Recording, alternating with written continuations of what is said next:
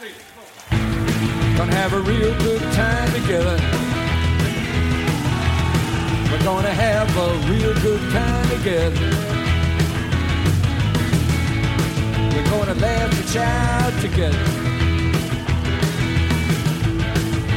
Have a real good time together. Na na na na na na na na na. Na na na na na na na na na na. Na na na na na na na na na na. Na na na na na na na na na na.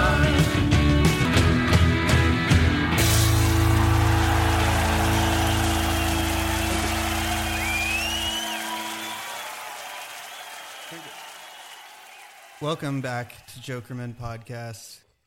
I'm Evan. I'm Ian. It's the podcast about Lou Reed. And John Cale. And John Cale. Actually, I should have said John Cale. Yeah, you should have said John Cale today. This is a John episode. I'm in a new place, and so this is, before we get into it, I just want to celebrate a little. This is the first time recording in my new house. Mazel. Paid for with your millions that you're making on the Patreon every month. Paid for with love and blood. Uh-huh. Hey! There you go. Look at that. And it's also a special occasion because we're about to talk about a special album. We sure are. I'm a little scared for this one. You know, my day has been actually full of fear and anxiety because I was moving. And trying to set up the internet in here, and I had no idea until about 5 minutes before we started if I was going to be able to record with you. That's how it goes. It always comes together there at the last minute. Yeah. You could say that fear, there's almost something good about it sometimes. Yeah. What's another way to put that? I don't know. It'll come to me later. Yeah, we'll see. Yeah, we got a good one to talk about today. One I've been excited for since I knew we were doing this, to be honest. This is one that I've been anticipating. It's still early days, and this is still relatively basic as far as the John material goes. But I mean, there's nothing basic about it. Yeah, I mean, it's one that people are familiar with, so it's not like we're it's not like we're doing Together Through Life here. But it's no just matter as good. how familiar you think, like when you say people are familiar. That's not most people. Yeah, I guess we need to be grading on a curve here, don't we? Everybody who knows John Cale's music probably knows this record, but most people just don't know this record, and that's something that we're here to correct. Right. If you are one of these people who, lucky you, get to hear it for the first time, you should probably just listen to it before you even listen to us talk about it, because I wouldn't want to sully your experience with... Wouldn't want to spoil the album. Yeah, I just wouldn't want you to be thinking about anything I said while you were listening to it for the first time, because for me, when I first heard it, it was like felt like just so out of the blue, what a shocking discovery, and I can't believe nobody's talked about this. And first ever podcast about Fear by John Cale, 1974. It might be. It is. I don't know. There are like no podcasts about any John Cale records at all, as far as I've found, at least.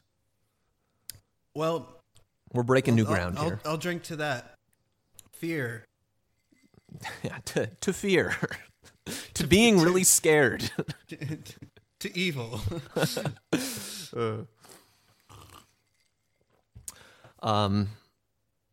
Yeah, I guess most of the listeners, of this program might be familiar with the record, but most of the listeners of this program are not the standard music listening public. So that's sort of the dichotomy that we're dealing with here. Whether or not you're familiar with the record, it's a damn good one. As we said, John Cale, Fear, 1974, his first London record, his first of 3 Island albums, records for Island. that were all released over the course of about 13, 14 months, 74 to 75. Now, you got your John Cale book over there. I got my John Cale book. I got the scans up on my computer here. We got what's Welsh for Zen, John Cale's autobiographical. What's Welsh, Doc? Yeah. Yeah. What? Yeah. I don't know how to cleanly make that a Bugs Bunny reference, but I'll leave that up to you. I'll try. The section for Fear just starts, I'm not going to try to quote from this too much, but it just starts with too good of a line. John recounting in first person what's going on in this moment in time. First line of the Fear of the Island record run, really, where he talks about Fear, Slow Dazzle, and Helen of Troy, begins with this sentence: I left L.A. for some of the same reasons I left New York, only with the heroin replaced by cocaine. Cool. So that's the mindset that John is going into recording this album with. So, kind of makes sense why you might have fear on the brain if you're bailing out on Los Angeles with thousands and thousands of dollars of recording debt owed to Warner Brothers, the record label, and you're also a cocaine addict. I think this record is it's from 1974, and it feels like it's from 1979. And it looks like it's from 1979 or at 1980. It has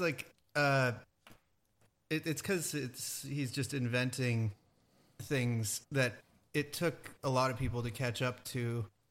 The sensibility of the record, it's not like it has this post-punk thing. Like, it doesn't have that per se, but it's where glam music sort of dissolves away any of the actual glamour. It's just the outlandish quality is preserved. That sort of outlandish and heavy on character quality, I think, that we associate with glam music is here, but there is no makeup, there's no costume, there's no color on the cover. Mm-hmm. It's just this, it's rock and roll music with some stank on it. Just somehow, there's some kind of, he's putting some kind of extra little thing in there. Yeah. And it's unmistakable. Yes. He's far ahead of his time here. You're absolutely right. I mean, he's not making, a Factory Records record here necessarily, but he's definitely, I think this, like you said, the sensibility is very much where rock music, artistically kind of fulfilling rock music is heading over the next 5 and even 10 years at this point. And yeah, I think there is an element of, he's pulling on a thread from glam. And I think actually that comes up more in Slow Dazzle and Helen of Troy, which we'll get to over the next couple of weeks. But with glam music, there is there's a baked in element of corniness, and that's not to say that there's anything bad about that, but there is just sort of a stagey, performative really aspect to it. And that's completely absent from this record. This is lean, mean, to steal a title from another song that he's going to put out shortly, dirty ass rock and roll. Well, it's also not, I don't know. First of all, I don't think it's necessarily true that glam rock is corny, but it is theatrical, so it often ends up being corny, or corny in retrospect, or when it fails to really. Yeah, I don't say corny. Good. I don't mean that as any sort of put down or anything, but there is just there's a layer of sheen, of cheese, of camp, schmaltz, exactly, whatever word you want to plug in there, and that's not on this record. No, but I also don't think that this record has a lot of. It's not terse and cold exactly, because a lot of it feels very hot and volatile, and it's not that icy that thing that you think of when you think post-punk. Yeah, it doesn't sound like The Cure or Joy Division or anything. It is very warm, rock and roll record. Warm. It's warm and it's hot. A lot of the songs are just bloody. There's a visceral quality. A couple in particular, obviously. Yeah. I think with that, well, we got to talk the cover first. Well, we can talk the cover first. Yeah, I mean, it's funny. He doesn't really look like that at any other point before or after. And I've seen the pictures from that actual shoot, and he does look quite emaciated and has this weird haircut, again with like a weird haircut, long with very abbreviated bangs. Yes. And the hair was just he was all over the place these first couple of years with the hair. The high contrast black and white and super close up of his face. Yeah, it's completely blown out. It's like he's got no lips at all. He barely even looks human. No, he looks a little like Daniel Day-Lewis, maybe doing some kind of really intense Holocaust method performance. Exactly. Method performance. Yeah, the cheekbones on the right side, that just like that contour line is really like that's the most kind of striking element. Skinny legend. It's the little lip line in the middle, and then obviously these big, enormous black eyes right there in the center. Yeah, these kind of spooky, big black eyes. He almost looks like you can't exactly tell that he's a man. He's got there's an androgynous because I mean the face is just so like it's almost all blown out. There's like there's hardly any defining characteristics. Yeah, could be Patti Smith up there. Yeah, could be. It's John. Very stark image, and then just very simple top right corner, almost Jokerman-esque. Just white text on black background. John Cale, Fear. Simple as that. There's a different version of it. Of the record. What do you mean different version? There's a different version of the text. Like a different image, like a different cover image? No, like the same cover image, but bold text, John Cale, white, big, bold, blocky text, and then this scrawled red Fear. Oh, yeah, I see that now. Which I don't think is as good. I don't care for. I know how you feel about color in general. Well, it's sometimes it's not your aesthetic. I don't wear a lot of color. I wear a lot of black, white, and neutral. And yes, as we record, Evan is in just like a white button-down shirt, and I'm in a tie-dye blue Steely Dan T-shirt and overalls on top of that. So yeah, I'm wearing black shoes, white socks, black shorts, and a white shirt. Evan actually lives in just a monochrome dimension. He's sort of like Charlie Chaplin. It's just like all black and white around him. Anytime you just like kind of walk into his orbit, and you just like see the color seeping away from the world. So I appreciate the one that has no color in it, because I think it's a strong choice, and I just think it just looks really elegant, and cool, and more timeless because the font choice, the typefaces on the other one do kind of look. It actually looks a lot like the Robert Palmer album Clues, if you're familiar. I'm not. There's a record called Clues by Robert Palmer that's actually has it has Johnny and Mary on it, that great song. It's from 1980, but that's what the other version reminds me of. Sure. Well, I'm looking at there's like a book. I found like a couple like other scans of like the booklets and stuff that came with the record. I don't know if this was a gatefold album or if this is just a booklet from the CD or something. But if you look at this, I'm gonna throw this up on my screen so you can see it right now. Maybe we'll post this somewhere. But this is look at this. Oh, wow. That's so cool. I love it. It's just his just the eyes, just like just black, big white, double-sided fold out of just these huge blown up black eyes and eyebrows. Yeah, the bridge of his nose. Man, the back cover is also really great. I don't know if you've seen that. Where he's perched, sort of hunched over there, right? Yeah, he's perched upon like a refrigerator or some kind of a table or something. Cylinder. I mean, not cylinder. It's a big rectangular thing. I don't think it's a table. It's just like a big rectangular thing that's not a table. Yeah, and it's all white. It's all in this white room with these sort of like billowing white curtains, it looks kind of like. And just like I love the way it's laid out. I mean, I think back to front, this is some of my favorite record packaging of all time. I think it's one of my favorite record covers. And in some ways, I think it's one of my favorite record albums. Yes, I mean, no question about that. It's very striking, just very well executed package, I would say, for a very well executed record. Last thing to note, or just one more thing that I want to note, at least the credits on here also. runs down. Keyboards, John Cale. Guitars, Phil Manzanera, John Cale. We'll get into these people, but just literally the credits. Bass guitars, Archie Leggett, John Cale. Drums, Fred Smith. Last 2 credits, Girls, I&D Chanter and L Strike. Last credit, Eno, Eno. Eno is playing the instrument, Eno. Wow. I love that. I love that so much. Yeah. Jinx. Well, should we get scared? Yeah, this waiting is killing me. All right.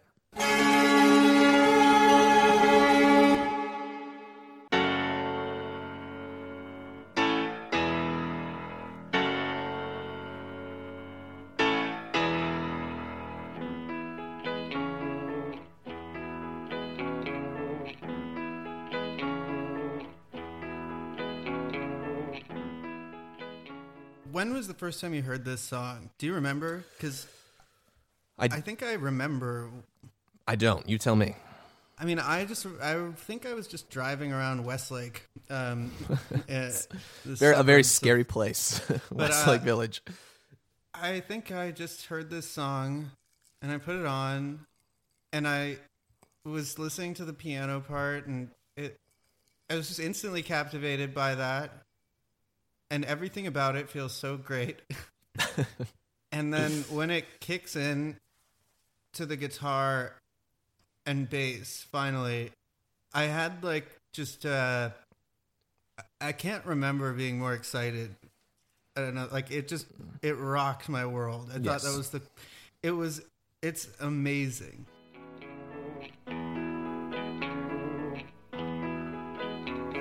Standing, waiting for a man to show. Wide-eyed, one eye fixed on the door. This waiting's killing me. It's wearing me down. Day in, day out. My feet are burning holes in the ground.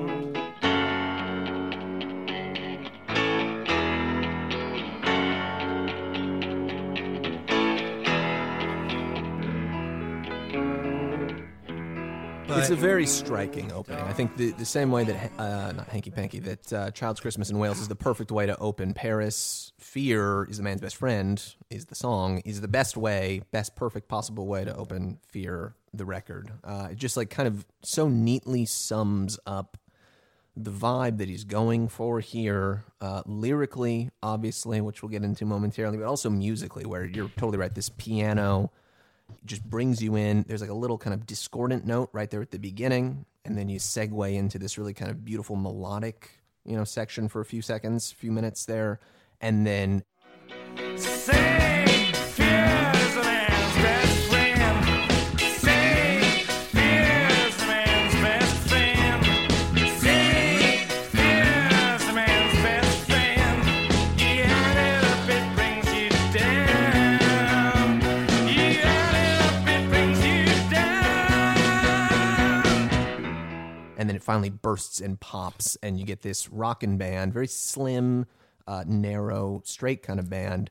And John's just I don't know if he's ever sounded better as a vocalist than he does on this record. But the thing about when those drums and guitar and bass come in, some of the best instruments, drums, guitar, bass. Well, I mean, I'll go further, unironically talking about, in some way, yeah, it's, there's something about the best music to me, or a thing that I think my favorite artists have in common is that they understand the power that each individual instrument has on its own, and they understand that it's not it's as big a deal as you want to make it to have drums come into a song that was just piano. Mm-hmm. It's as big a deal as you want to make it to have electric guitar on a song versus not.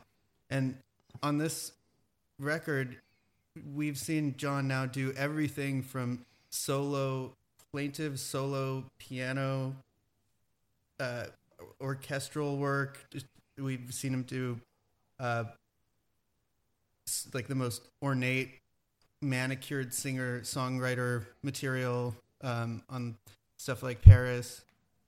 And so we really don't know what he's going to do right here. It's unclear. And of course, all the Velvet Underground stuff. You know that he's a total wild card at this point. So what is he going to do?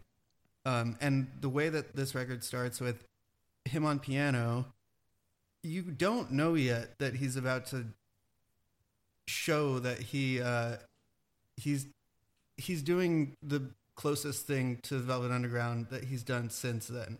And it just like it erupts at that point in the song.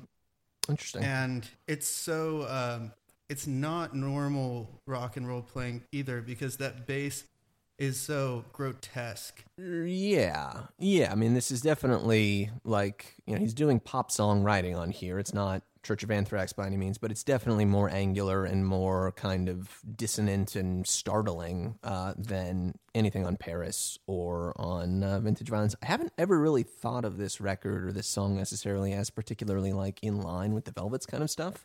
I don't think it is in terms of musically necessarily as it is in the sensibility and what they're trying to do and stuff like... Yeah, I don't necessarily disagree with you. It's just a new kind of connection that I've made, especially because when John was in the Velvets, obviously he was, doing fucking...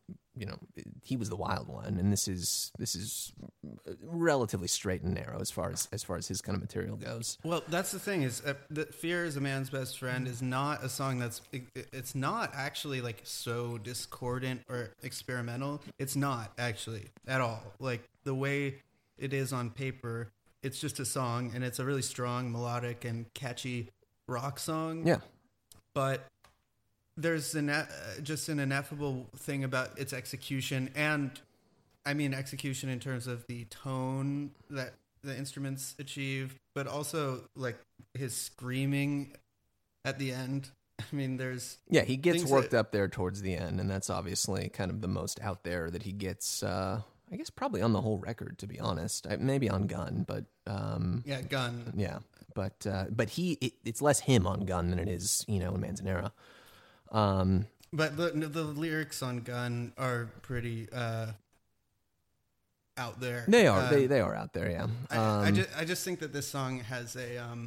I don't think we've seen him yet do that thing of just doing a rock song, right. And he will like lean even harder into that with what comes right after this, with like Animal Justice and Chicken Shit and stuff, like those songs that are so. Like the scuzziest of the scuzziest rock music. That'll be a few years later. Isn't that 75? Is Chicken Shit's not 75? Isn't that like 77? 77. Yeah, it's 77. I think that like this and the Slow Dazzle and Helen of Troy are all kind of a piece, and then he goes really off the deep end at that point. Lyrically speaking, I just from like a poetic standpoint or something. I mean, he's killing it once again in an entirely new way on this record, I think. Like, fear is a man's best friend, right? This refrain, you add it up, it brings you down. You add it up, it brings you down. He doesn't like, I was even reading, the book earlier today or yesterday or something like that, and he says something like, I didn't even know what it meant at the time. It was just more of sort of a sense that I was trying to put across at this moment. He said he was like doing a bunch of dope and had agoraphobia and stuff, had just moved to London, didn't know anyone. His wife was, running around behind him, and he was running around behind her back as well. It's just sort of not the greatest mental state, it seems like. And so, I mean, lyrically, I think he's in this really kind of weird, fucked up place, just in his personal life, and he puts it across in this really kind of simple and effective and really poetic way, but it's totally different than what you got on Paris just a few months before. Homes living like a man on the run, trails leading nowhere, where to, my son? We're already dead, but not yet in the ground. Come on, shake my helping hand, I'll show you around. It makes sense.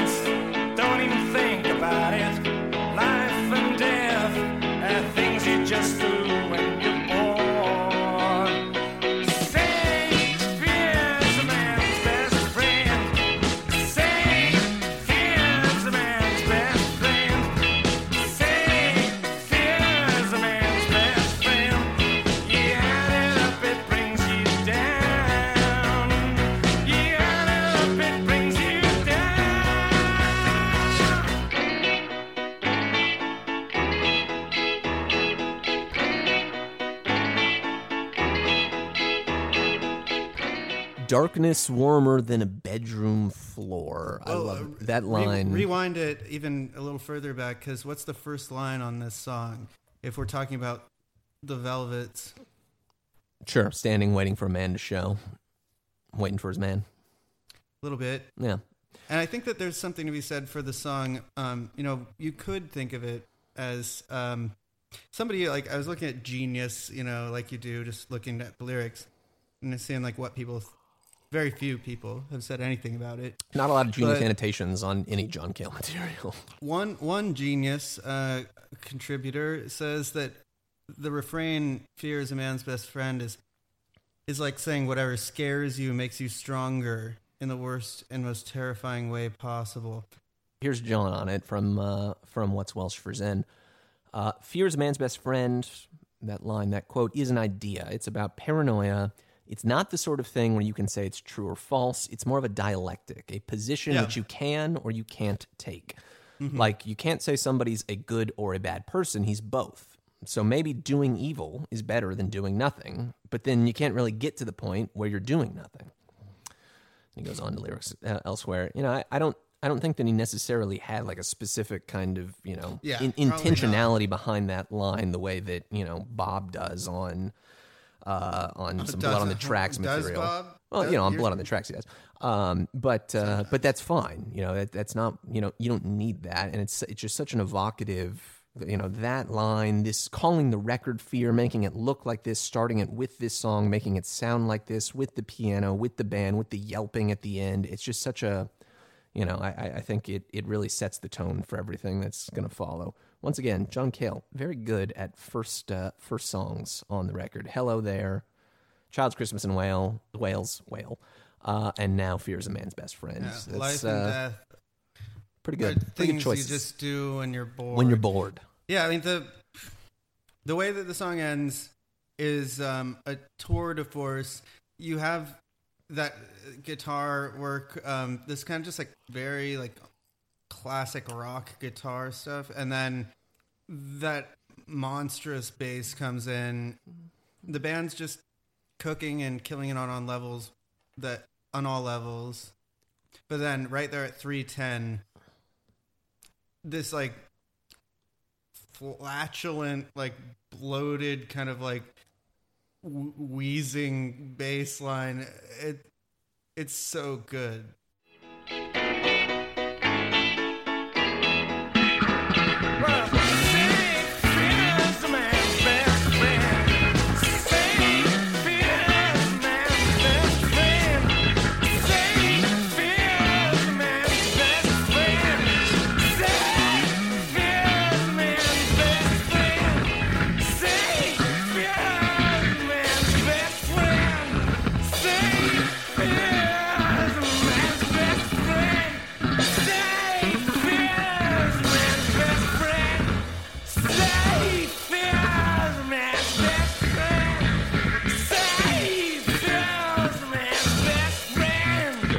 And Cale screaming and screaming and screaming and screaming and screaming. Definitely telegraphing where he's going to be by the end of the 70s. Up until this point, at least as a solo artist, he's made like pretty music for the most part. Like lots of pretty songs, pretty orchestration, pretty singing. Fear, some of this record is very pretty. Some of this record, not so much. And I think this is probably the ugliest, but in the most beautiful way. Yeah, well, moment not to on the album. Not to dwell on that too long, but that screaming part, the sort of rancid, belligerent quality of the playing, not necessarily the musical concept, but like the playing, the execution. It's especially though with the screaming, I feel like it goes to a point and past it where that this is an ideas thing. It wouldn't have the same effect if he had just done it a little bit, a couple times towards the end. Exactly. He really does need to like go completely off the radar and just like melt down and have the song collapse under its own weight by the end of it, which is exactly what happens. By him doing that, that like all bets are off, and everything that comes after that is in the shadow of having just broken through the door. Like, it's a shit metaphor. But maybe broken that sounds down like the door. It sounds like the shadow of breaking down the door. It sounds like John Cale lyrics. Sure. He likes mixed metaphors sometimes. Well, speaking of what comes in the shadow of breaking down this door. Yeah, well, you were saying there's pretty songs, and I think this next song is one of the prettiest songs that I know. Maybe the prettiest song that he has ever written, if not the prettiest song of all time. A European vision of the Old West, as he's very fond of introducing it. This is a European vision of the Old West. It's called Buffalo Ballet. Buffalo Ballet on Fragments, also on live at Rock Palace. Probably did it a zillion other times as well. Just like, man, this song is so enormous. This is the one that made me fall in love with Fear initially. Yeah.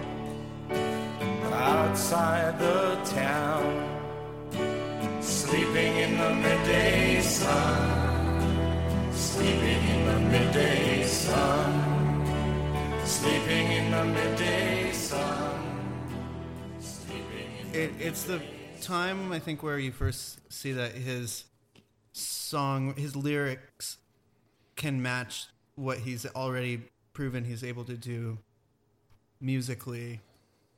Because this is such a clear vision of, he says a European vision of the West. Right. The Old West. And it feels like a true vision that is really cinematic. And, he, I think, has become confident enough that he doesn't have to just think about one cloud. He's painting like a huge canvas of like a huge pastoral vista. And there's also the heavy ideas about time passing. It's like John Wesley Harding in a way.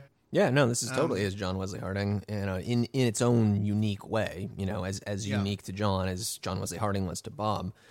But I think definitely kind of informed by a lot of the same emotions and feelings and concerns.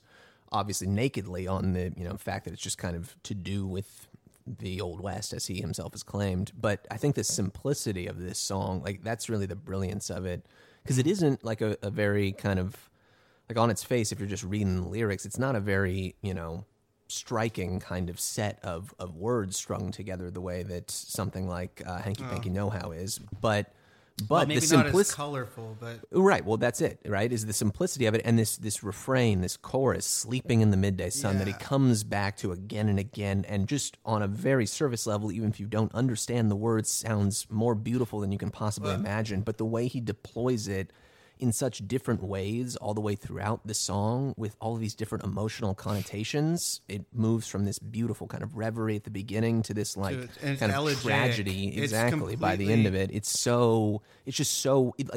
is like most of the time to me, basically, where it's so perfectly conceived and knit together and packaged, sound, lyric, emotions, everything. Like it's you cannot improve on this song. No, it's I think it's one of my favorite songs of all time. Yes. Like, it's one of my very favorite songs, and I think that it is really sad. Like, this song has this thing about it that is like almost tragic. Unspeakably tragic, and it's one of those things where it takes maybe he says a European vision of the Old West. I think sometimes it's the people who are.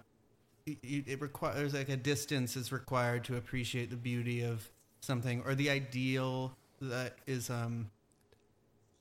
that's conjured by when we talk about the Old West. Yeah, this is a song that needs to be written by a Welshman who lived in New York and Los Angeles and is living in London at this moment. I don't know that it's a song that was and probably was more likely to come from someone like that because it has. In America, I think in American culture, there's sort of stock tendencies when it comes to depicting the Old West and the appeal of it. Even whenever it's trotted out, like what was the Old West like?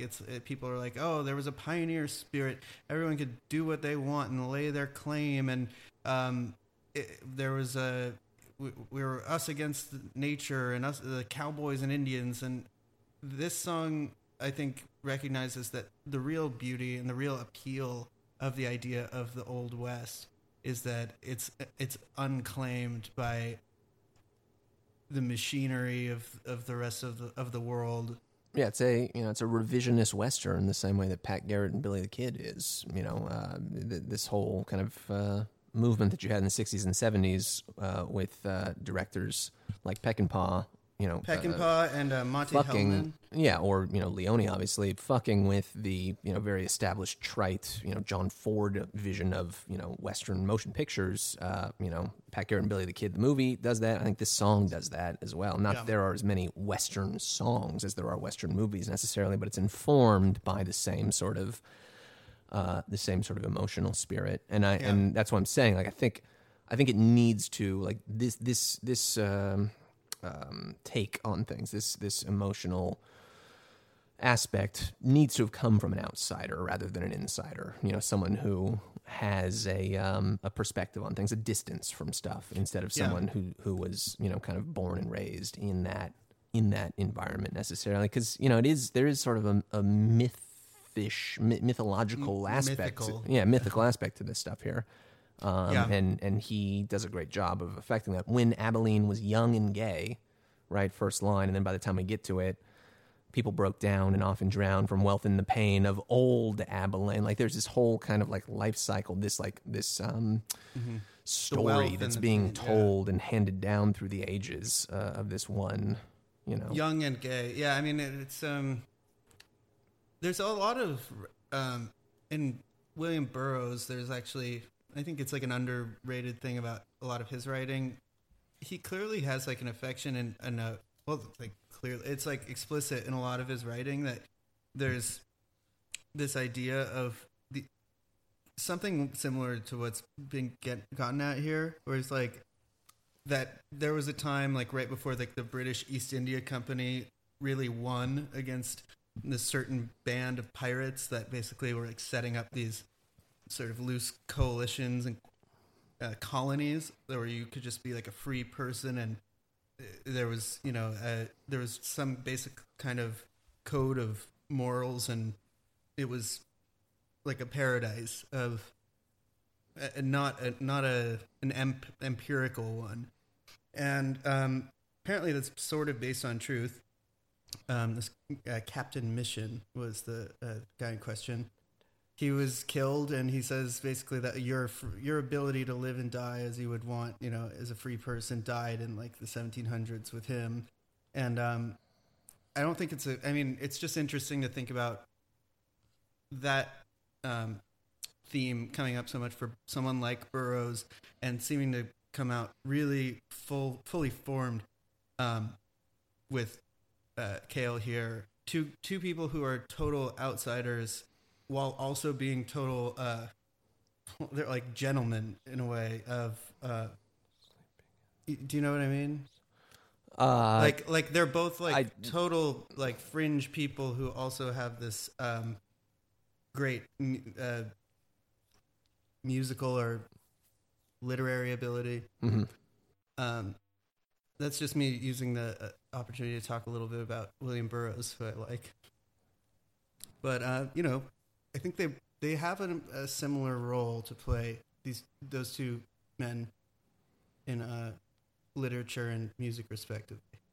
Yeah, why not? I don't see a whole ton of like beat DNA in John's it's lyricism. Not beat stuff. You should read more Burroughs. That's not what I'm talking about. I haven't really read any, so I don't really have too many similarities to draw. It's not beat stuff. It's something else. But we can.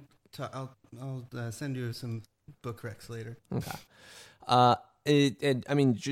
We've talked about this song from a kind of intellectual and kind of idea standpoint quite a bit. I don't want to undersell just how strikingly just beautiful this song is.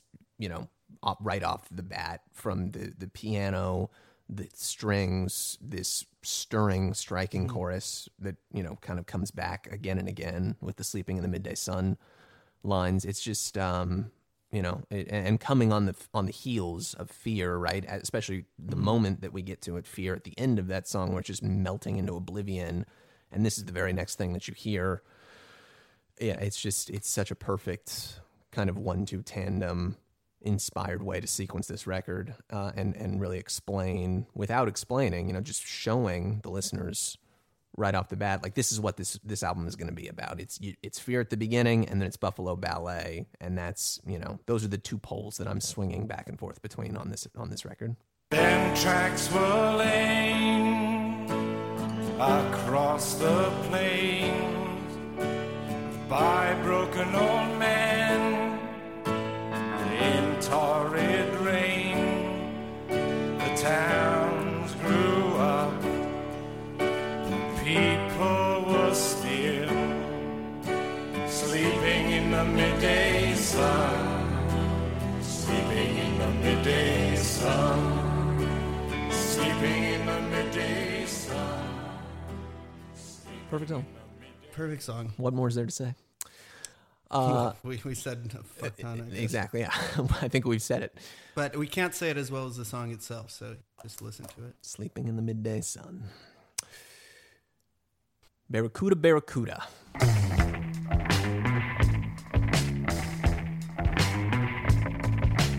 Barracuda, Barracuda. It's not the Heart song Barracuda. It's a different one, and it's actually the better one. This is I think it's the most popular one, right?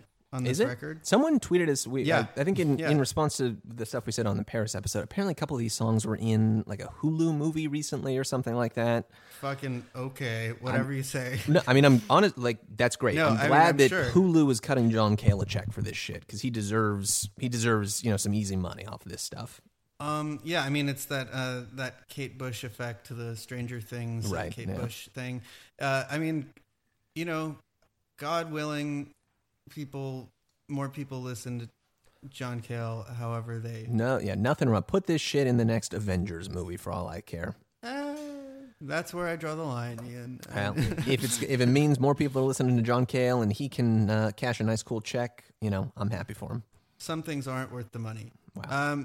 Barracuda there's a reason why it's one of the most popular, and it's because it's so cool and it's so fun to listen to, and it is great. It's a fun one, definitely. This is, I think, where the band starts to kind of make itself felt a little bit more. Fear, the first song is definitely sort of a John-focused thing, and obviously the band comes in towards the end. And then Buffalo Ballet is really kind of a spotlight on John, but this is where I think Eno and Manzanero really kind of come to the forefront here, because I mean this is basically a Roxy Music record with John Cale fronting the band. The groove is so good, and it's I mean we talked about how it's not like necessarily like icy and cold and stuff, but it is simple. I mean, like, it's not bloated. This is not like less than Vintage Violence or Paris. I think this is a really stripped down kind of like just core guitar rock band kind of sound. It is, but also the elements that they choose to represent those individual pieces have something special about them. Like it's a bass. It's just a rock bass, but it's not typical. In some way, it's like it has this really specific, really signature sound. The synths have like just kind of this quality to them. The guitar playing. There's almost a there's like a sort of a circusy kind of sent to this song, like the same way that something bad happened to a clown on Mutineer has. Like that descending kind of synth line that you get throughout is so funny. Dark woman underwater drowning, sinking in a funny way. But yeah, I mean, guitar-wise, it sounds pretty sharp, and like, this is not a punk rock record, but I think this is clearly informing all of the punk records that are going to come 2-3 years after this. It's got such a satisfying groove though, and it's so playful. Very. But the song is also ostensibly about dying in water. Yeah, a couple different songs on this record are about dying in water. We'll get to at least one more a little bit later. This one's a little more...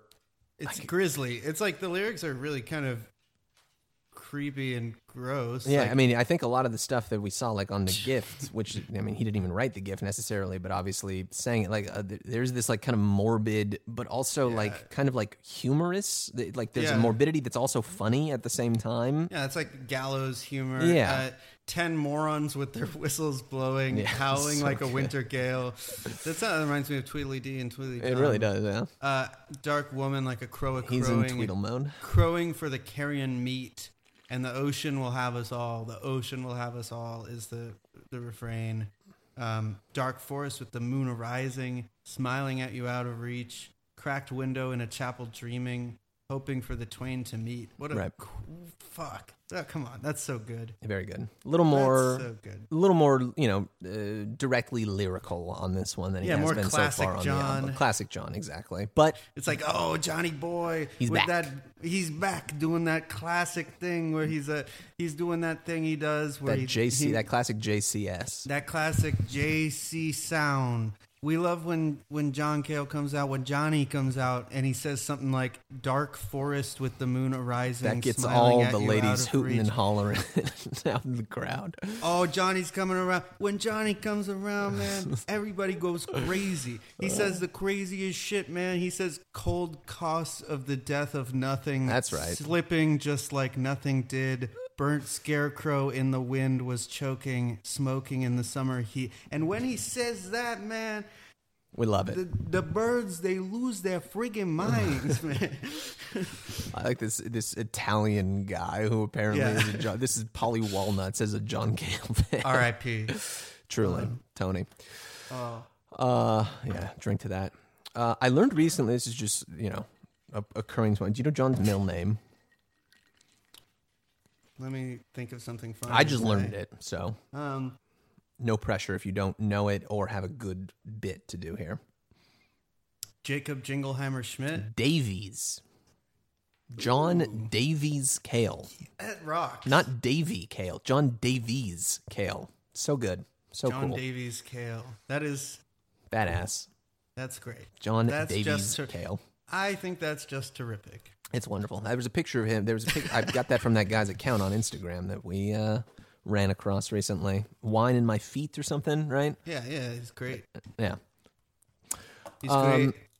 Barracuda is a great song. It's a little, it's not one of my absolute favorites on the record, I would say. Yeah, but it's a fun time. It's a fun time, and it gives you this essential other kind of element to what's going on this record. Fear is totally its own thing. Buffalo Ballet, totally its own thing. Barracuda, still a third entirely different thing. Like he's really mixing it up on here. You get a fourth totally different thing, actually. On the next song? On the next song, Emily. That's right, Emily.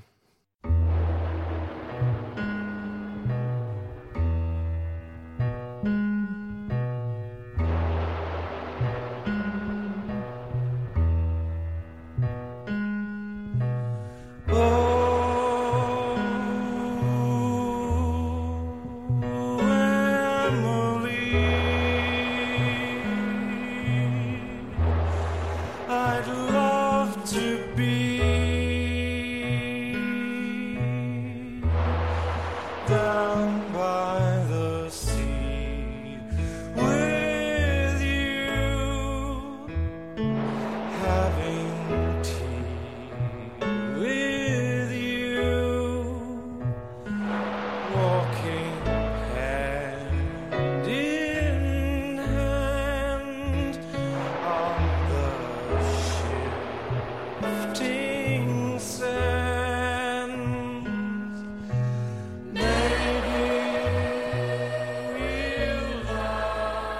Man, I can't say enough about how many times after I kind of realized this for myself, I can't unhear it that this is where Brian Eno like got everything. This is very like this really does sound like Eno was just like just like copying the guy's homework over his shoulder in like class. Copying the melodic sensibility. Like it's that specific. It's like the types of melodies that we know to have been really great with in his glammier earlier period and even into later stuff like Another Green World or shit, like even stuff later, like that song, that other album, what's it called? The one with This. Do you know that one? I don't know what I do. Then there's that one he did with Brian. He did that one with David Byrne, like Everything That Happens Will Happen Today. Yeah, from 2008. What's funny is I was talking to someone who was not familiar with much Cale stuff, and she was like, "Well, it kind of reminds me of David Byrne in a way." And I was like, "That's interesting." And then she sent a song from that record, from Everything That Happens Today, which she was like, "It's kind of like Big White Cloud." And then I just was thinking about it for a second. I was like, "Okay, so that's David Byrne working with Brian Eno, who copied everything. Took it all from John. Yeah, John exactly. It's John all the way down. There you go. He's the he's the common ancestor. She was totally right. Like in a way, that's why that happened. Like that is how that song came about. And on some level, I have very different kind of feelings about John than I do about David Byrne, but I see a similarity, superficially at least. Well, I mean, it's more just that he's this is what that quiet giant thing was all about. Sure. And when we talked about that in the first episode, Gruff Reese calling him that, he does have this sleeper influence. I mean, people think about Eno as someone who's influential on others, and who is Eno influenced by? I think it's pretty clear with this song, Emily, and many others that like it kind of comes from this.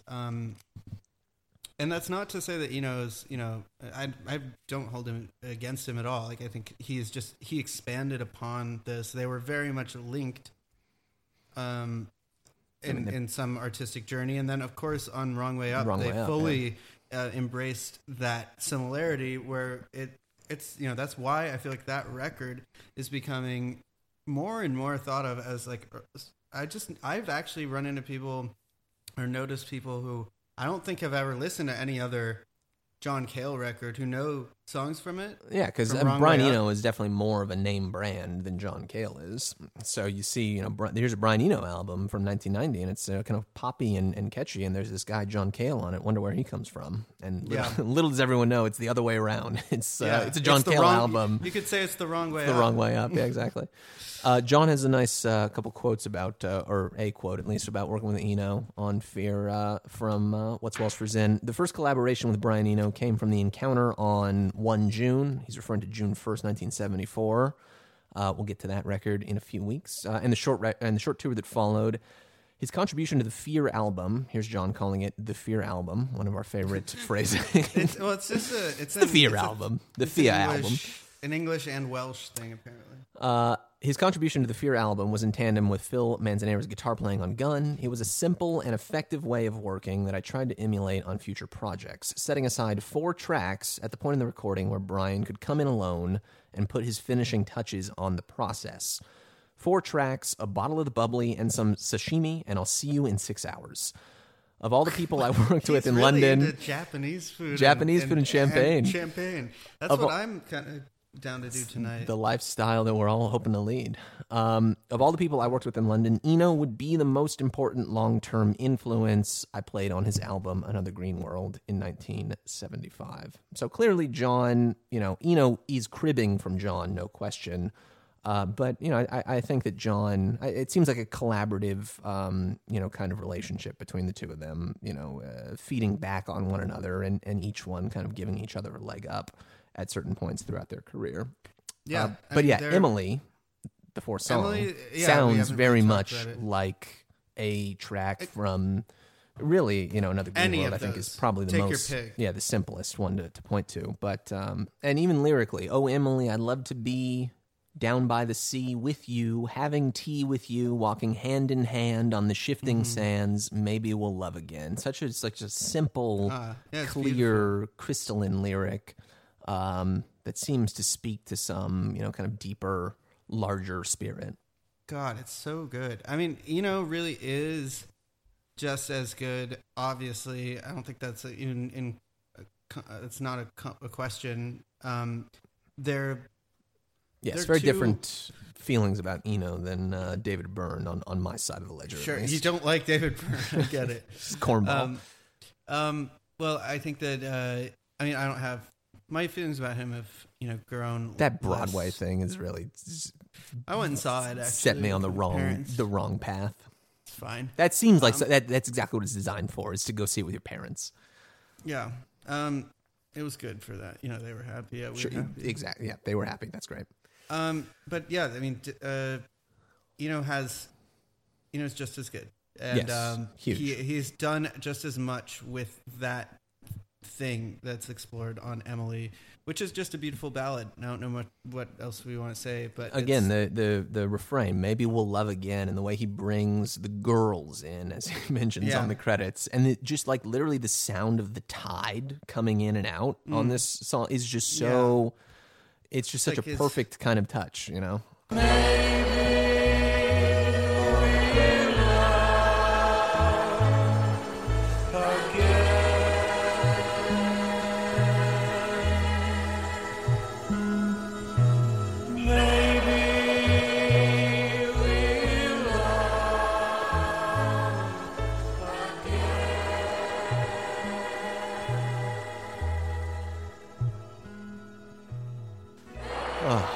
It's fantastic. Fear. It's a good record. Ship of Fools. Man, it just keeps getting better. It keeps getting better, yeah. This was the one, so like, I've gone through a whole fucking thing with this record, over time. I think when I first got into it, like, Buffalo Ballet was like, that was the one. That's the best song on this record. That's the one that made me love it. And then at a certain point, I don't know, maybe 5 or 6 years ago, it was like, it's actually Ship of Fools. Like, that's the song on this record. And I actually have a different one at this point, which we'll get to later. But, I mean, Ship of Fools is like such a... It's so incredible. I can't say enough about it. Lyrically, musically, it's God, musically, it sounds like a fucking like music box from another dimension. Oh.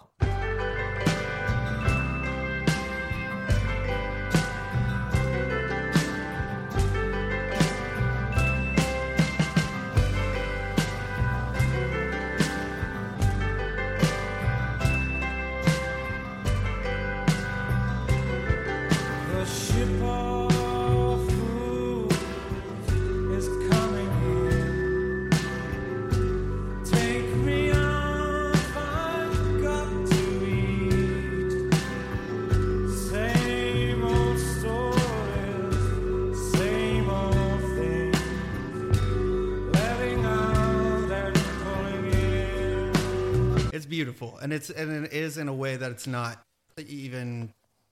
It's just not done.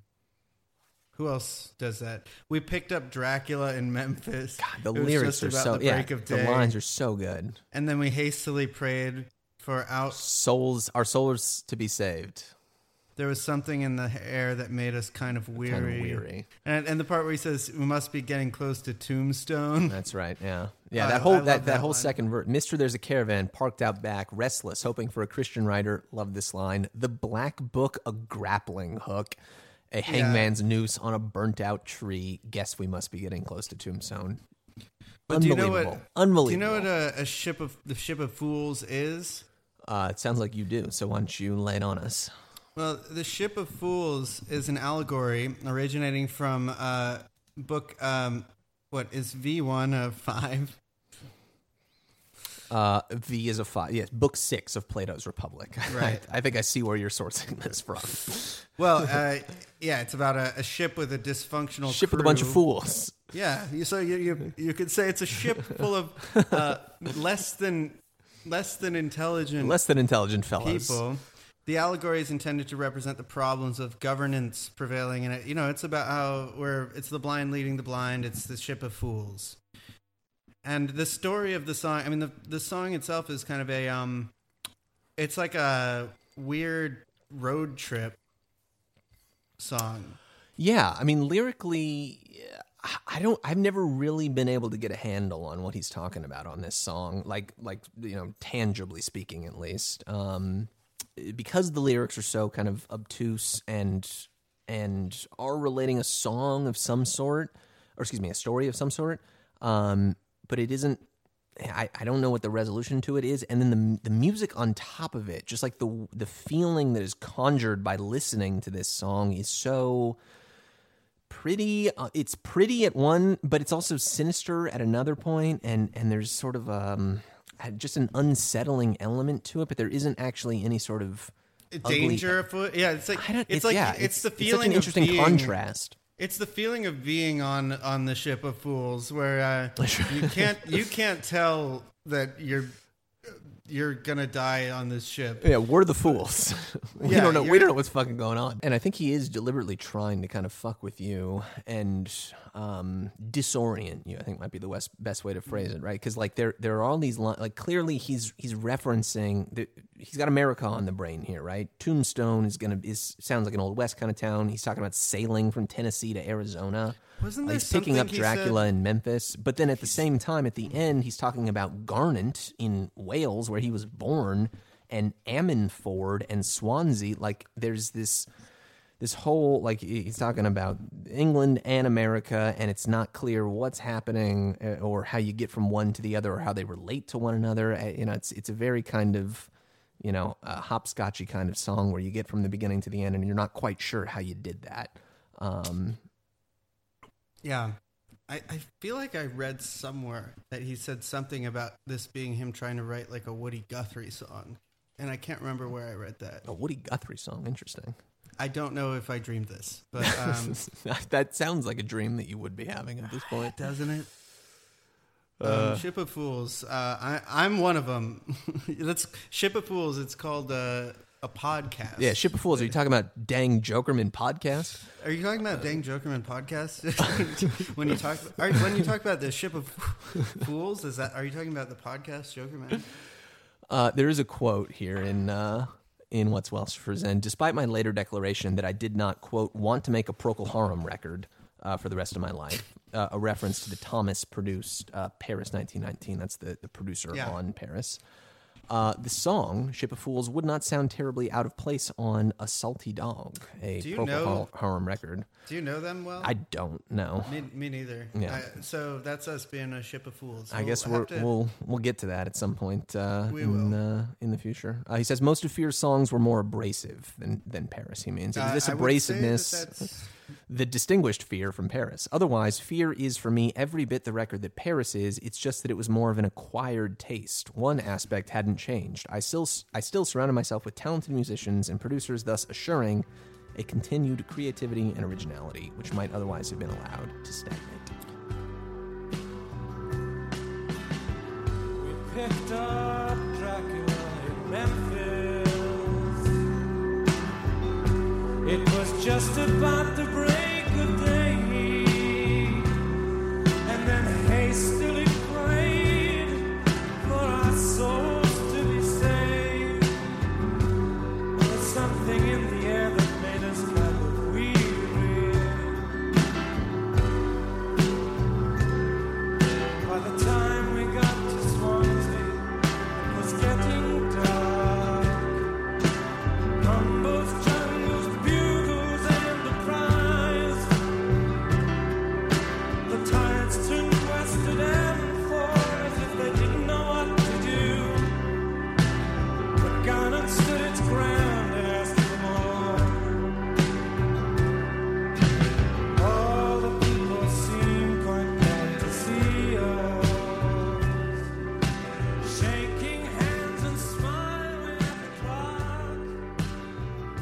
funny is that when he says that Fear was a more abrasive record, if you actually look at the songs, there's only, what, 1, 2, 3, 4, I think that you could actually say are genuinely abrasive. And that's, some of them are abrasive more in lyric than in music. Right. But the ones that are abrasive, you know, this is a 9-song record. I think you could make the case that actually most of the record is not abrasive on a musical level, technically. Yeah, a lot of it is not. And even the abrasive songs to our ears, 50 years later, are not terribly abrasive. But listening at the time... I'm going to disagree with you, because I think that Gun is a song that is still makes other songs look weak. It's a song, I think, that makes Death Grips look... I mean, it's right up there with that. It's the same type of thing. This is John's I've Seen Footage. I've seen footage! I've seen footage! I've seen footage! I've seen footage! I've seen footage! I've seen footage! I've seen footage! I've seen footage! I've seen footage! I've seen footage! I've seen footage! Yeah, it is. It is, actually. It is his... That's right. And there's... You know, people who make it their whole business to make music that is just about being abrasive and just focusing on gore and violence. And it doesn't fucking matter to me, honestly, most of the time. I find that to be basically fucking boring when an artist, like, makes everything they do about, like, slaughtering people. It's just like, you don't understand the idea of, like, contrast. You don't have, like, you don't get that, like, it's bad drama. It's just not, there's no drama. But John Cale, when he wants to, and he knows when to, and on this record he employs it, like, perfectly, is he can go just filthy. And right after something like Ship of Fools. Yes. And I'll always be more impressed when somebody can do both, and do both, like, this hard. Do like this, yeah. Who cares when somebody's just, like, mastered being gross 24/7? Good for you. Like, it's fucking boring. Sorry. But even Death Grips, they actually have things, they do things that are, I think, pretty in a way. Sure. There is a way to be gross enough where then you introduce a little bit of pretty, and it's just the opposite. It's coming at the same thing from another direction of having balancing a sense the of drama. scales. Yeah, exactly. You don't want to go all in one direction or all in the other direction. You know, it's important to be able to kind of give yourself both ends of the spectrum here. And Fear is the perfect example of that, because Gun coming right after Ship of Fools, Gun also starting the second side of this record. Oh boy. Is so just like, imagine listening to this record for the first time and you get through the first 5 songs, you're like, all right, this is kind of weird. He's doing a couple different things. I don't really get a feel for this album or what he's doing here. And you flip it over, you drop the needle on side 2, and this is the first, you hear 8 fucking minutes of Gun.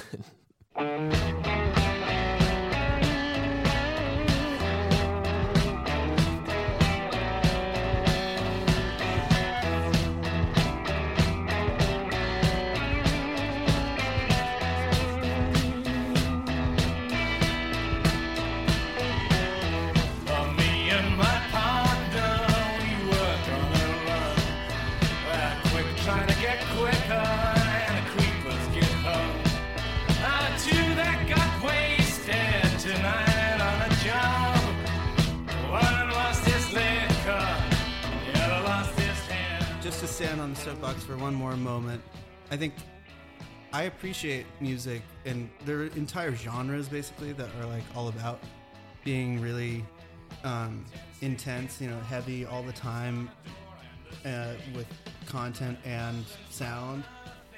And I can respect that, but I kind of respect it almost more in the way that you look at a great athlete and you go, they're very, very good at doing that. Whereas, like, I'm in it for the art, baby. I want to see that you can do everything. And the bar is really high for that because of people like John Cale. And if you're content to just do the one thing and do it all the time, that's cool, but you are more of a jock than you are like an artist, and you have to just accept that. Like, there's people who are way more of a capital A artist than you, because it's been done, and it was done, you know, in 1974 in a big way. And I just think it's like something to think about.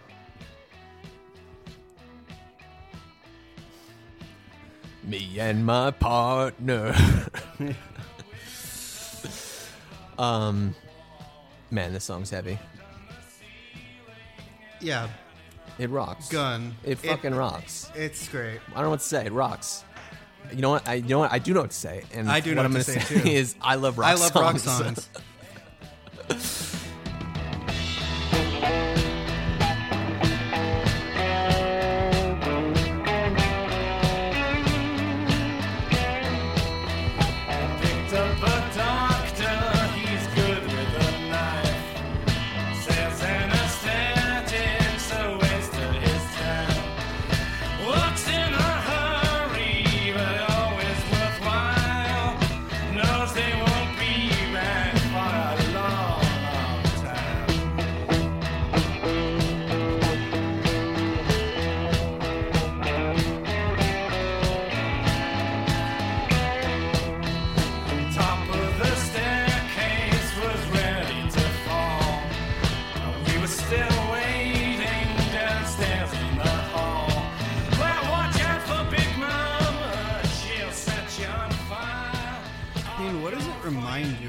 Lyrically, what do you think about? Well, I didn't think about this before reading the quote about it in the book here, but this is apparently a song about a couple of detectives going out and about and trying to solve cases. Yeah, you didn't get that? And I was more just like kind of, you know, into thinking like, yeah, you it's know, like Raymond it's got a Chandler gun. stuff. I love that. That's so good. I mean, it's about that, and it's got these gnarly lyrics. Blood on the windows and blood on the walls, blood on the ceiling and down in the halls, and the papers keep drowning on everything I've burned, and the people getting restless, but they'll never learn. I picked up a doctor, he's good with a knife, says anesthetic's a waste of his time. Great line. Very, very Burroughs-y. Works in a hurry, but always worthwhile. Knows they won't be back for a long, long time. And then all the stuff that I just want to keep reading them because they're so good. But the chorus against this driving, like grotesque and just badass, brutal, heavy, enormous, hard guitar rock, yeah, killing it. And it's got just as much attitude as it has sort of scuzz. It's got like a strong sense of character, the actual music of it, and that chorus, which is just totally anthemic in this way that it's like this song is like Pain Blood. It's the same. It really thing is kind of his Pain Blood, isn't it? It is, yeah. I mean, this song is like Pain Blood in that it by Bob Dylan in that it dwells in this sort of like just nightmare fueled world that's like there's not a clean thing in sight. Everything is rotten. Yeah, he's just living in the filth. burning and just broken. Everything is broken, you could say. Yeah, he says in your gun is about a couple detectives in New York and what goes on in a day's work. At the end, I left one verse out that was about one of them getting shot. It closed this song up, which was a foolish thing to do. The rest of the song is about some of the cases they run into. Love that. I love that too. I mean, Addition by subtraction. Yeah. Less is more.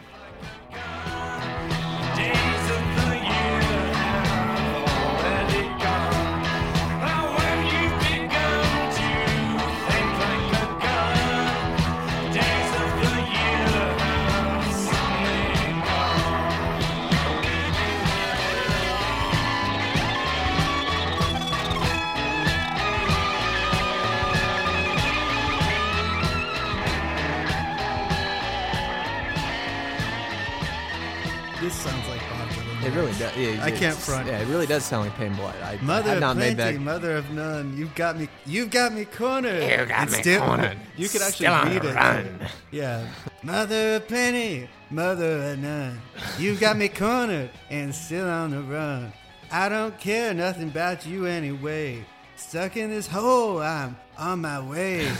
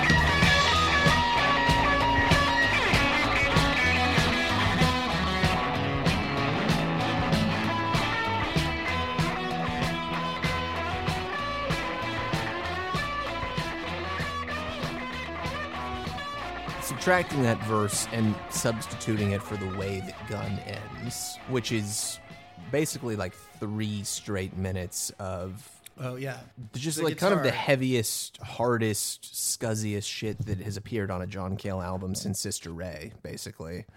Do you know how this guitar solo was executed? Didn't he say, Manzanero was playing it and feeding it live into some sort of box or something that Eno was on top of? Eno was sort of live. It was like dub reggae, but Right. he was like just sort of live distorting and manipulating the solo. So they're kind of like dueling.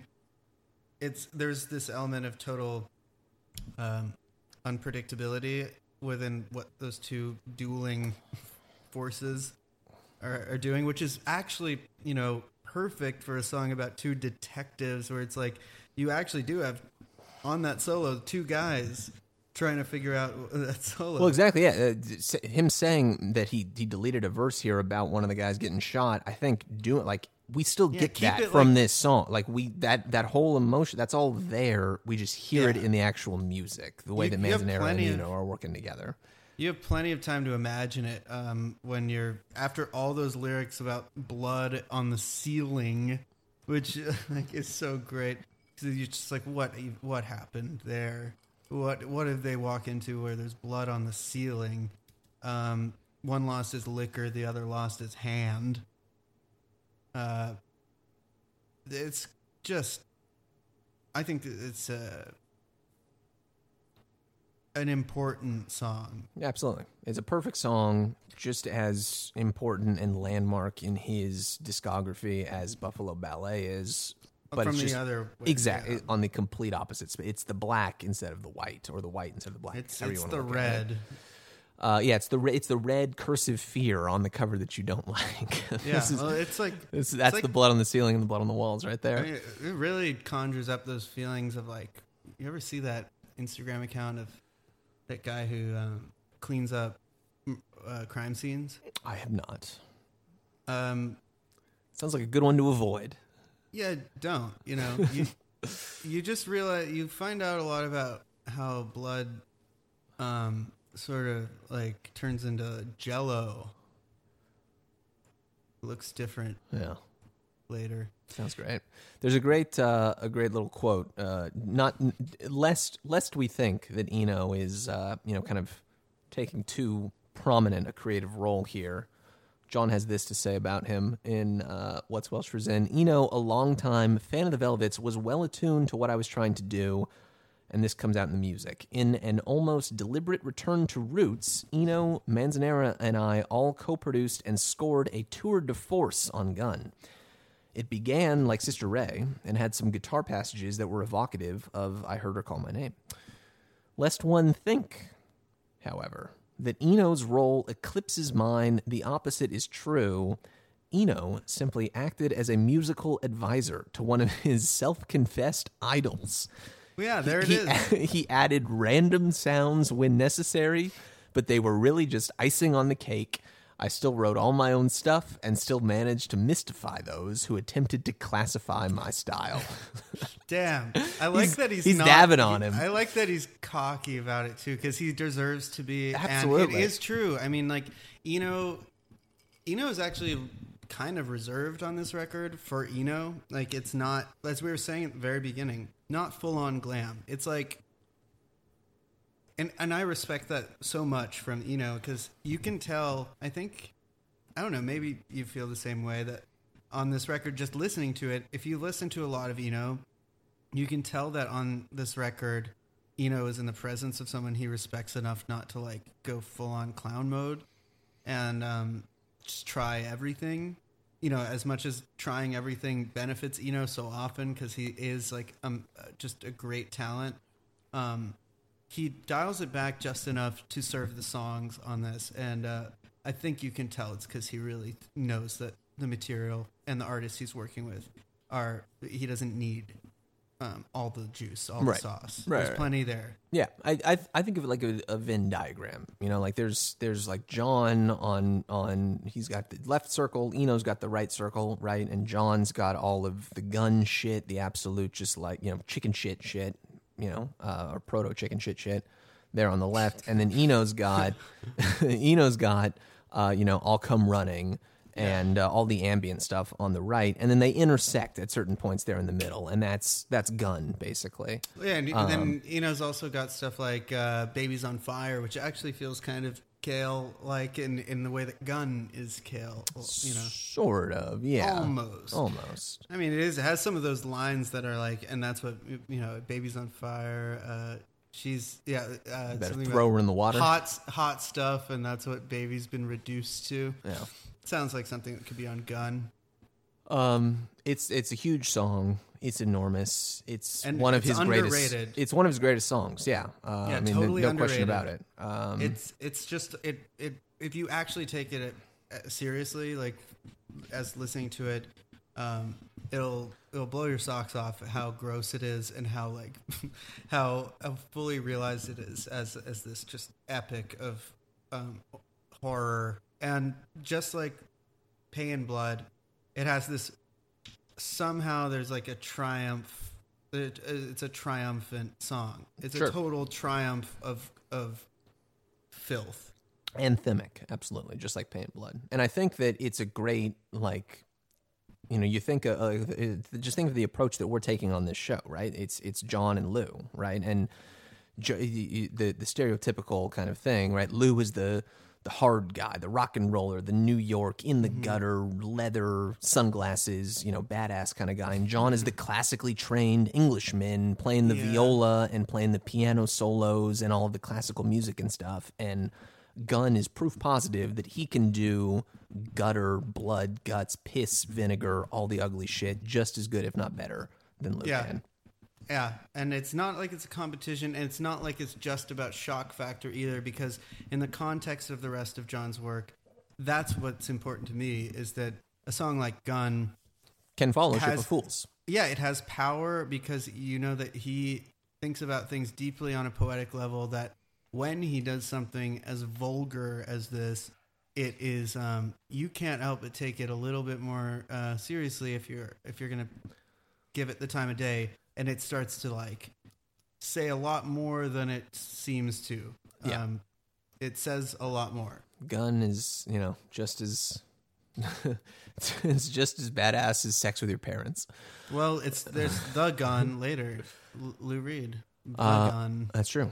A song which was apparently so filthy in its original form that it actually had to be cut because it was too upsetting. Well, speaking of filthy, pity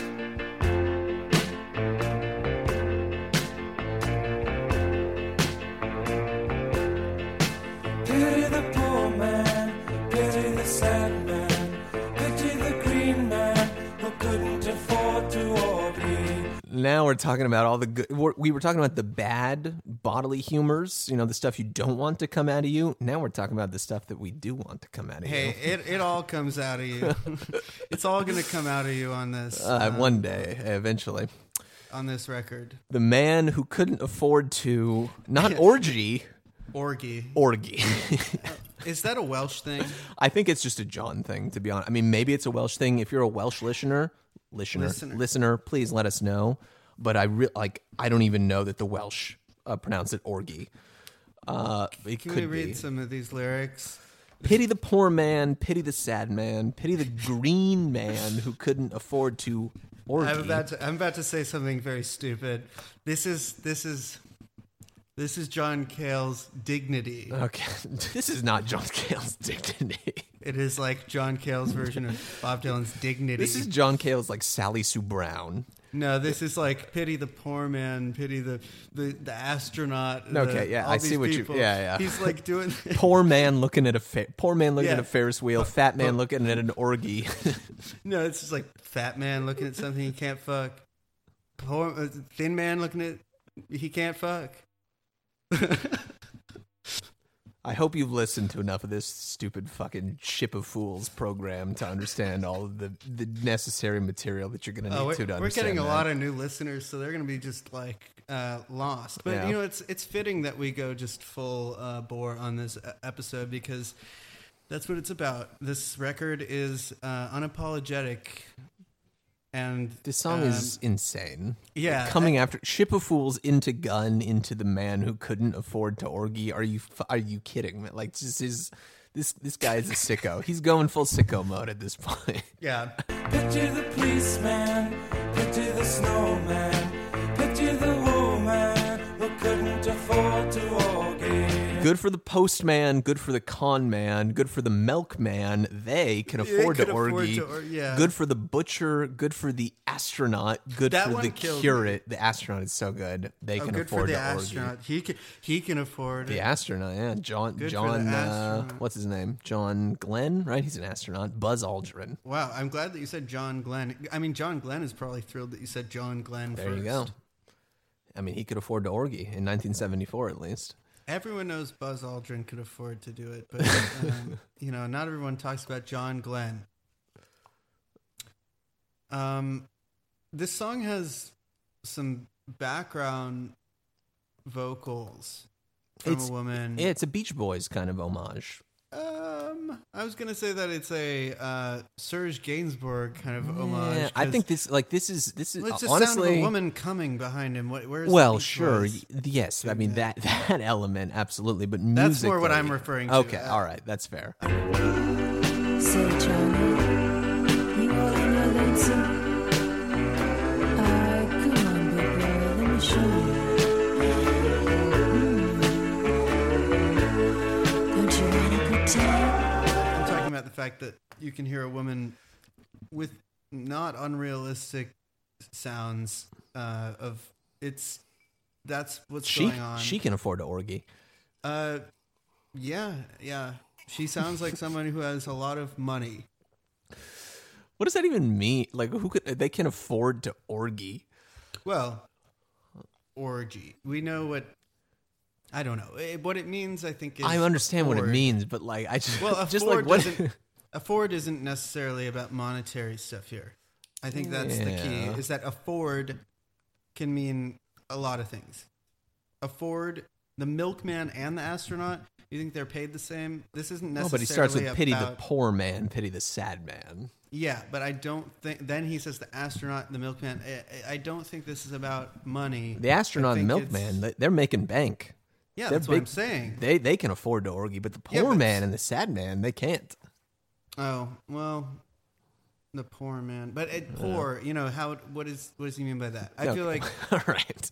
The sad man. Those are two different men. You got he's just sad. He's sad because he's poor. No, pity with the poor man, pity the sad man. He might just be that those are two different men. One of them is sad, and that's why he can't fuck. Pity the green man.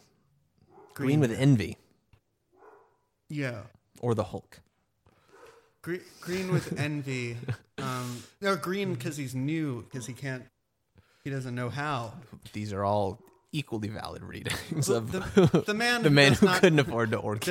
There's the good man, there's the wicked man, there's the man who doesn't know how to fuck. There is the this is sort of like the Passover Seder thing. Hollow man looking at a cotton field. Hollow man looking for the orgy. If it's a problem getting together, leave it alone. It's the easiest way. Great while it lasts, but it don't last forever. Nothing like living real dangerously. Give yourself a break. Don't worry, baby, you'll get over it. You'll get over it. It's so fun. Like, this song is so incredible. I love it. And what I was gonna say about Beach, like, I think this is kind of honestly informing "Love You," which is gonna come out like 2-3 years after this. Like that kind of plonking synthesizer. You think that this song informs the Beach Boys? Yes, absolutely. Do you think that Brian Wilson was listening to John Cale? Absolutely, no question. John even. We'll get to it on. I know that John was listening. We'll get to Brian. Mr. Wilson, but I would absolutely imagine that Brian was aware of the Velvets and John Cale at this point. Interesting. I don't know. I don't know. But he was even John even said just more little color from What's Welsh for Zinn when he's just talking about having moved to London. He got some shitty new apartment. From Britannia Road, we moved to Shepherd's Bush when matters came to a head financially, and I was fortunate to be with some solid management. The apartment in Shepherd's Bush was in a basement. I would load the turntable with box sets of the Beach Boys and Mahler and sit there drifting in a West Coast nostalgia. That rocks. I love that. Well, that's what that song Mr. Wilson is about, and it's of course. We'll get into that, but this is the horny song on the record, but I don't know. I don't think I feel like I've totally cracked like what the song is in some way. I feel like that speaks to how good the rest of the record is. Is that a song that on the surface seems this silly and this like, horny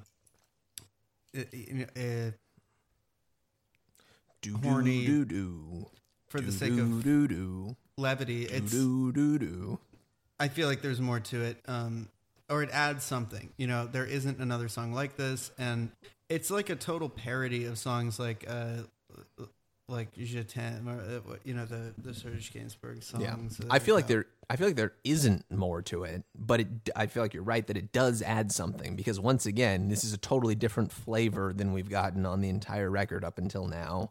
And he's just like completely living in it. It's a bop. It's super catchy, and these beautiful kind of harmonies and stuff in the background. Like, that's straight Beach Boys stuff. Mm-hmm. But it's almost like an exercise. Like, these are almost like filler lyrics. He just wanted to make a song that sounded fun and catchy like this, and so he's got these ridiculous fucking lyrics, and he's pronouncing orgy like orgy. It's just like it's almost a punch. Like it's like it's like a pratfall kind of song. It's slapstick. To me, at least. The Beach Boys have some horny songs of their own. Boy, do they! Getting Hungry. You ever listen to that one? I don't know that I have heard Getting Hungry. Guess what it's about? Yeah. We're hungry for country pie. If we're Speaking of old references. Sorry to hear it, sorry to see it, sorry to mention we couldn't afford to all be. Seems such a bother, one thing another, tempting and teasing, just for an orgy. You have to take a chance. You gotta give me one chance anyway.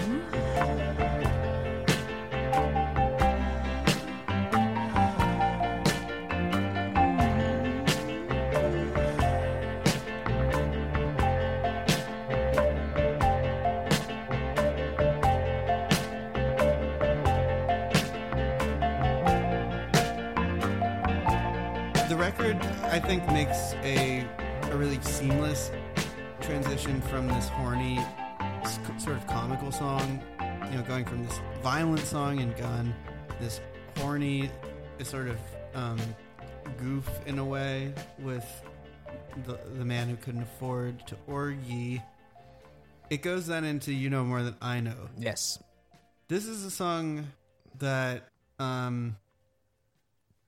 you know more than I know. I think that it's... You know more than I know.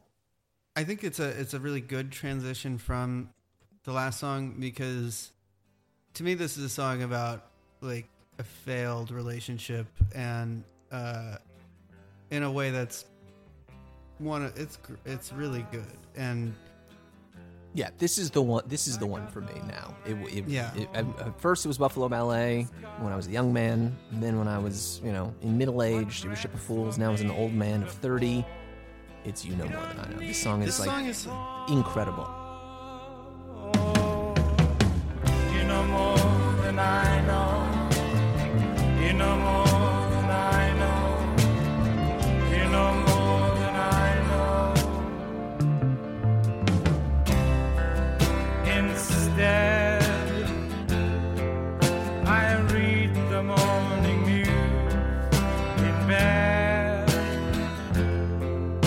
What endlessness ahead, and there's no more to be said. You know more than I know. And yeah, I think you're totally right. Like, I think this is absolutely... We'll probably get into this a little bit more when we do the June 1st record, the live record with him and Nico and Eno and Kevin Ayers. But, I mean, at this moment in time, his wife and Kevin Ayers were sleeping together, and, John, it was just a failed relationship. And I think that you're totally right. I mean, verse 1, but us, like other angry whores, discuss what threats were made before. You don't need them anymore. You know more than I know. You know more than I know. You know more than I know is... I don't know. I don't even like talking about this one. I mean, it's such an evocative, kind of striking line that, like, it isn't spelled out exactly what you mean. Well, what he means. I think what he means is a couple things at once, and one of them is really harsh, and the other one is very hurt.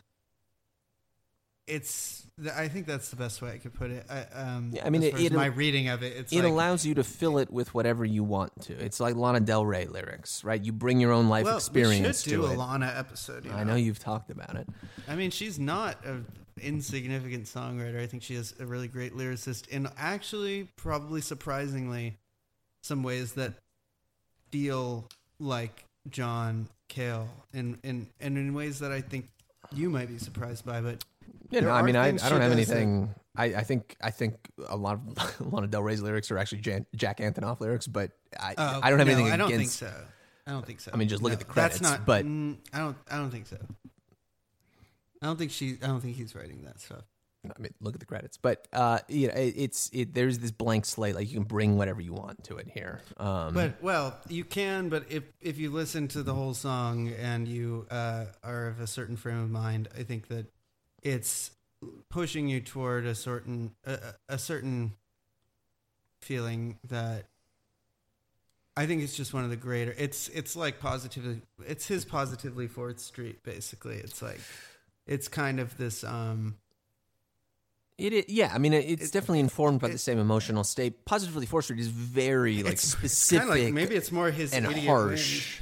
I think that this is a little bit more like, he's definitely coming from the same place, I think, but I really appreciate or dig how kind of open and reserved he is in his statements here. This is not, you know what a drag it is to see you. Yeah, sure. But I think that when he says, you know more than I know, it's like saying, well, you've decided not to let me in. You've decided I don't get to know this stuff anymore.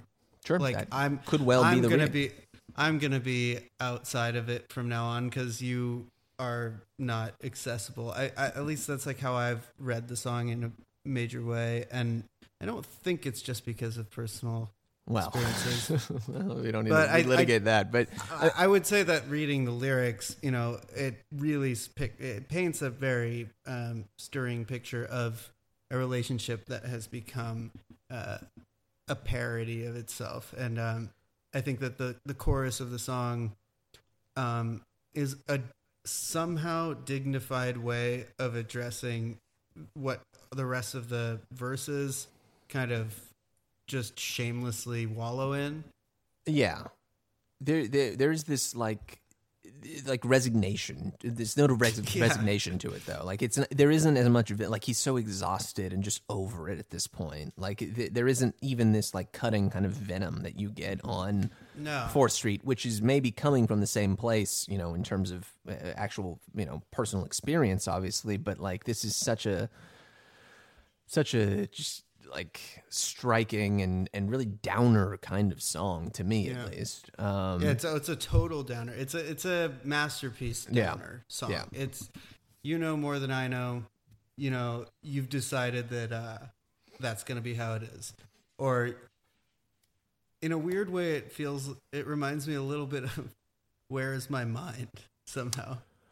Just the sound, the music of it, not necessarily the lyrics, but as the similar kind of because the song doesn't feel it's like a really fun song to listen to that has kind of like it's really an earworm. Absolutely one of the prettiest songs on the record. That chorus again, just like Buffalo Ballet, is such a striking, perfect kind of refrain to come back to again and again. And he does the same thing where he's singing it with this very kind of straight, almost poetry recitation kind of tone, and there's these beautiful choral vocals behind him. You know more than I know. You know more than I know. You know more than I know. But it's got a totally different kind of flavor and feeling. Obviously, that those live we should mention, we should post a link to it or something. But those live versions that he did John Peel sessions in '75. Does he still play it? He still plays it. He played it on KEXP. Hell yeah, yeah. I mean, I think this is like I said a moment ago, like my favorite song on the record at this point, and it's a great one. It's such a huge song and so simple at the same time, and coming where it does. Right on the second side, after Gun, after Orgy, before Mo Mama Scuba. We'll get there in a second. We'll get to it in a second. But it's such a beautiful kind of moment of grace on the second side. Every song is necessary, and I really respect. I don't know if it's kind of dubious. Do I give this much credit? But I will. That a song like this, that You Know More Than I Know, a song which I think is more than I know. Deeply very much about a specific relationship. Very personal song. Sure. And very personal. Probably the most personal song that maybe he's written up until this point on his own material. Possibly.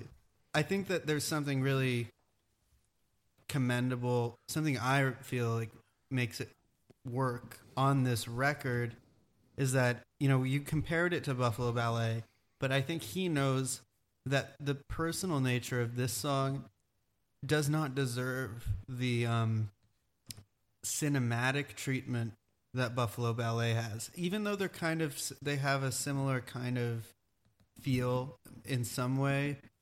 There's an intimacy even down to the musical execution of You Know More Than I Know that feels more like this is about every day. This is about a real relationship, and Buffalo Ballet is about something more symbolic, and therefore it actually deserves a little bit more of that elevated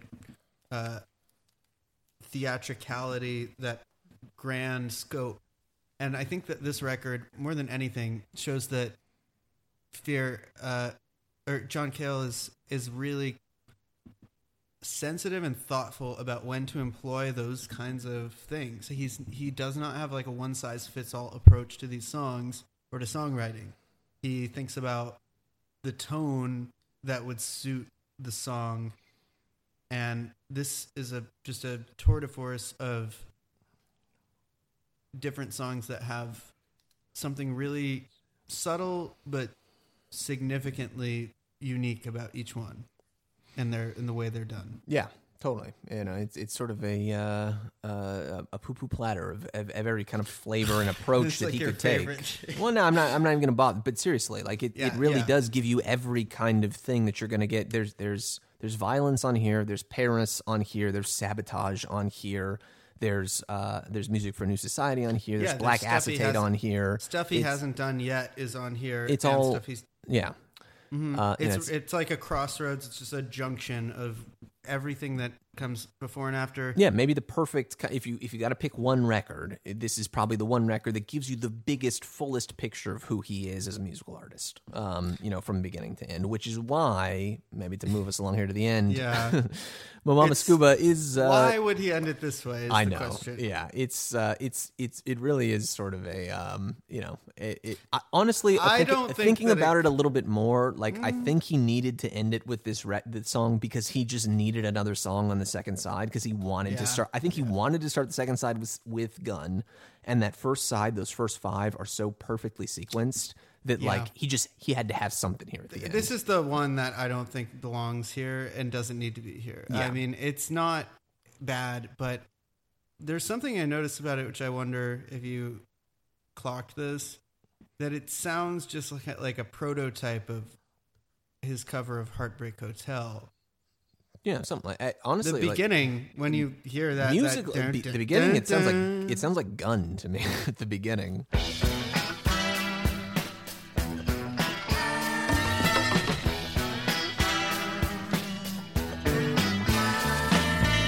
It's similar, but and it's something that on Heartbreak Hotel, something that would become a signature in various forms of his whole career. And it is maybe more of a peek into the direction that he's going to go on the next couple records, which is more of this kind of like the Emily's and the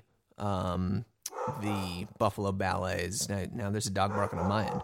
Yeah, you've got every time the dog barks. Yeah, there's got to be a dog barking in every episode. In my journey, I come to understand that every hair is numbered, like every grain of sand. This one feels a little bit more like what we were talking about, how this record not being, in that it sounds like kind of normal, glammy, exactly. fare. Yeah. And so it's a little bit of a downer to end the record on this. I feel like You Know More Than I Know is probably a better closer. Yeah, imagine an 8-song record with that at the end. Like it would have been, I don't know.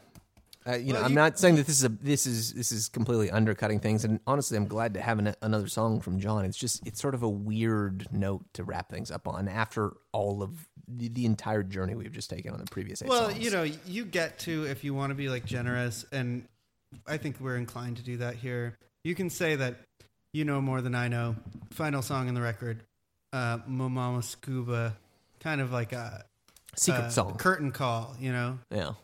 It's like on those. Remember on CDs, they used to have like 3 or 4 minutes of like silence in between the last song, and then there was like the secret song that would come up if you just let it run for long enough. Yeah, something like that.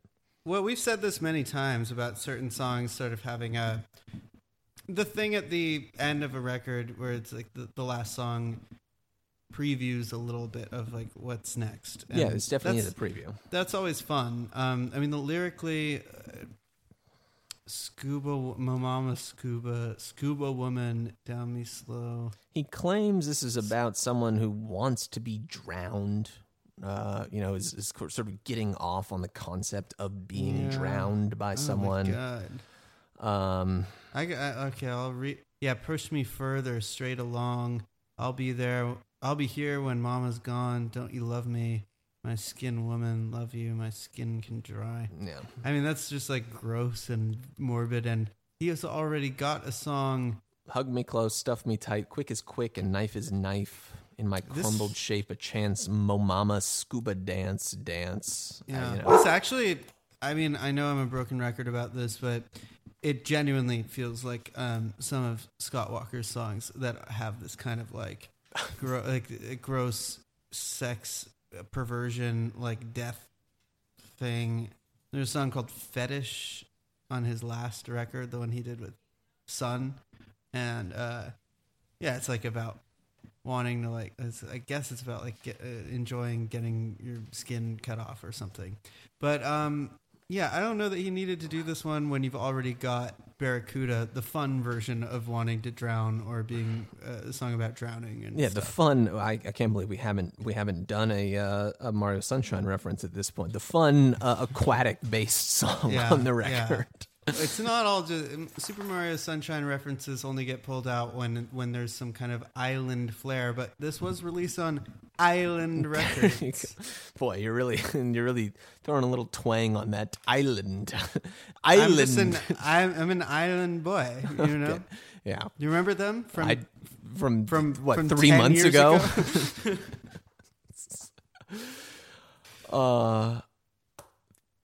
Even with my mama's 3 stars, even with this at the end, no question. Record. Maybe the best record that he ever released, top to bottom. Totally. I mean, Fear. It's a man's best friend. It's a record buying listener's best friend because you're going to want to buy Fear, the album. By Run, don't walk to your nearest Sam Goody Records and pick up Fear on Island Records. Available $16.99. John Cale. The Fear album. The Fear album. I love this. I love this record. I love it. Perfect album. Jokerman.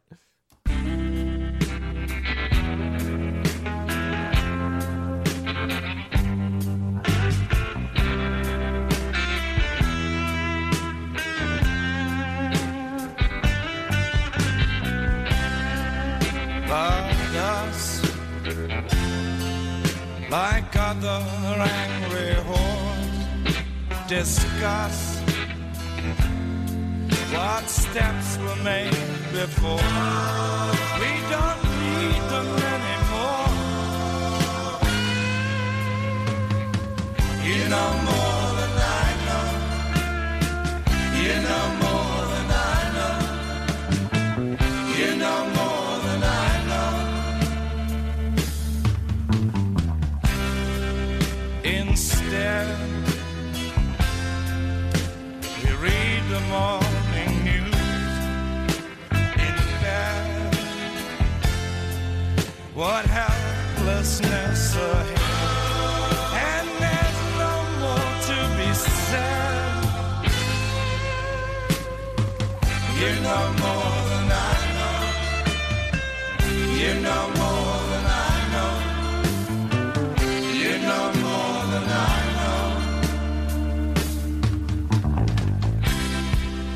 The blind may see, but stay behind relief of all liability and greed. And there's nothing more you need. You know more than I know. You know more than I know. You know more than I know.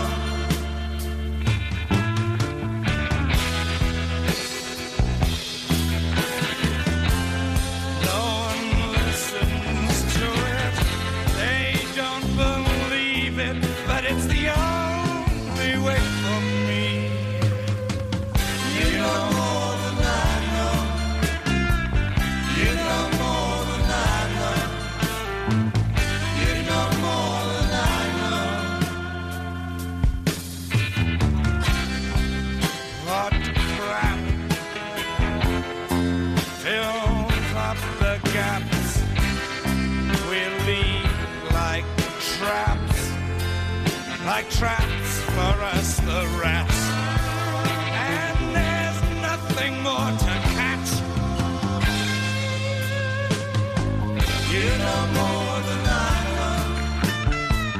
You know more than I know. You know more than I know. Then bury me deep down among the weeds that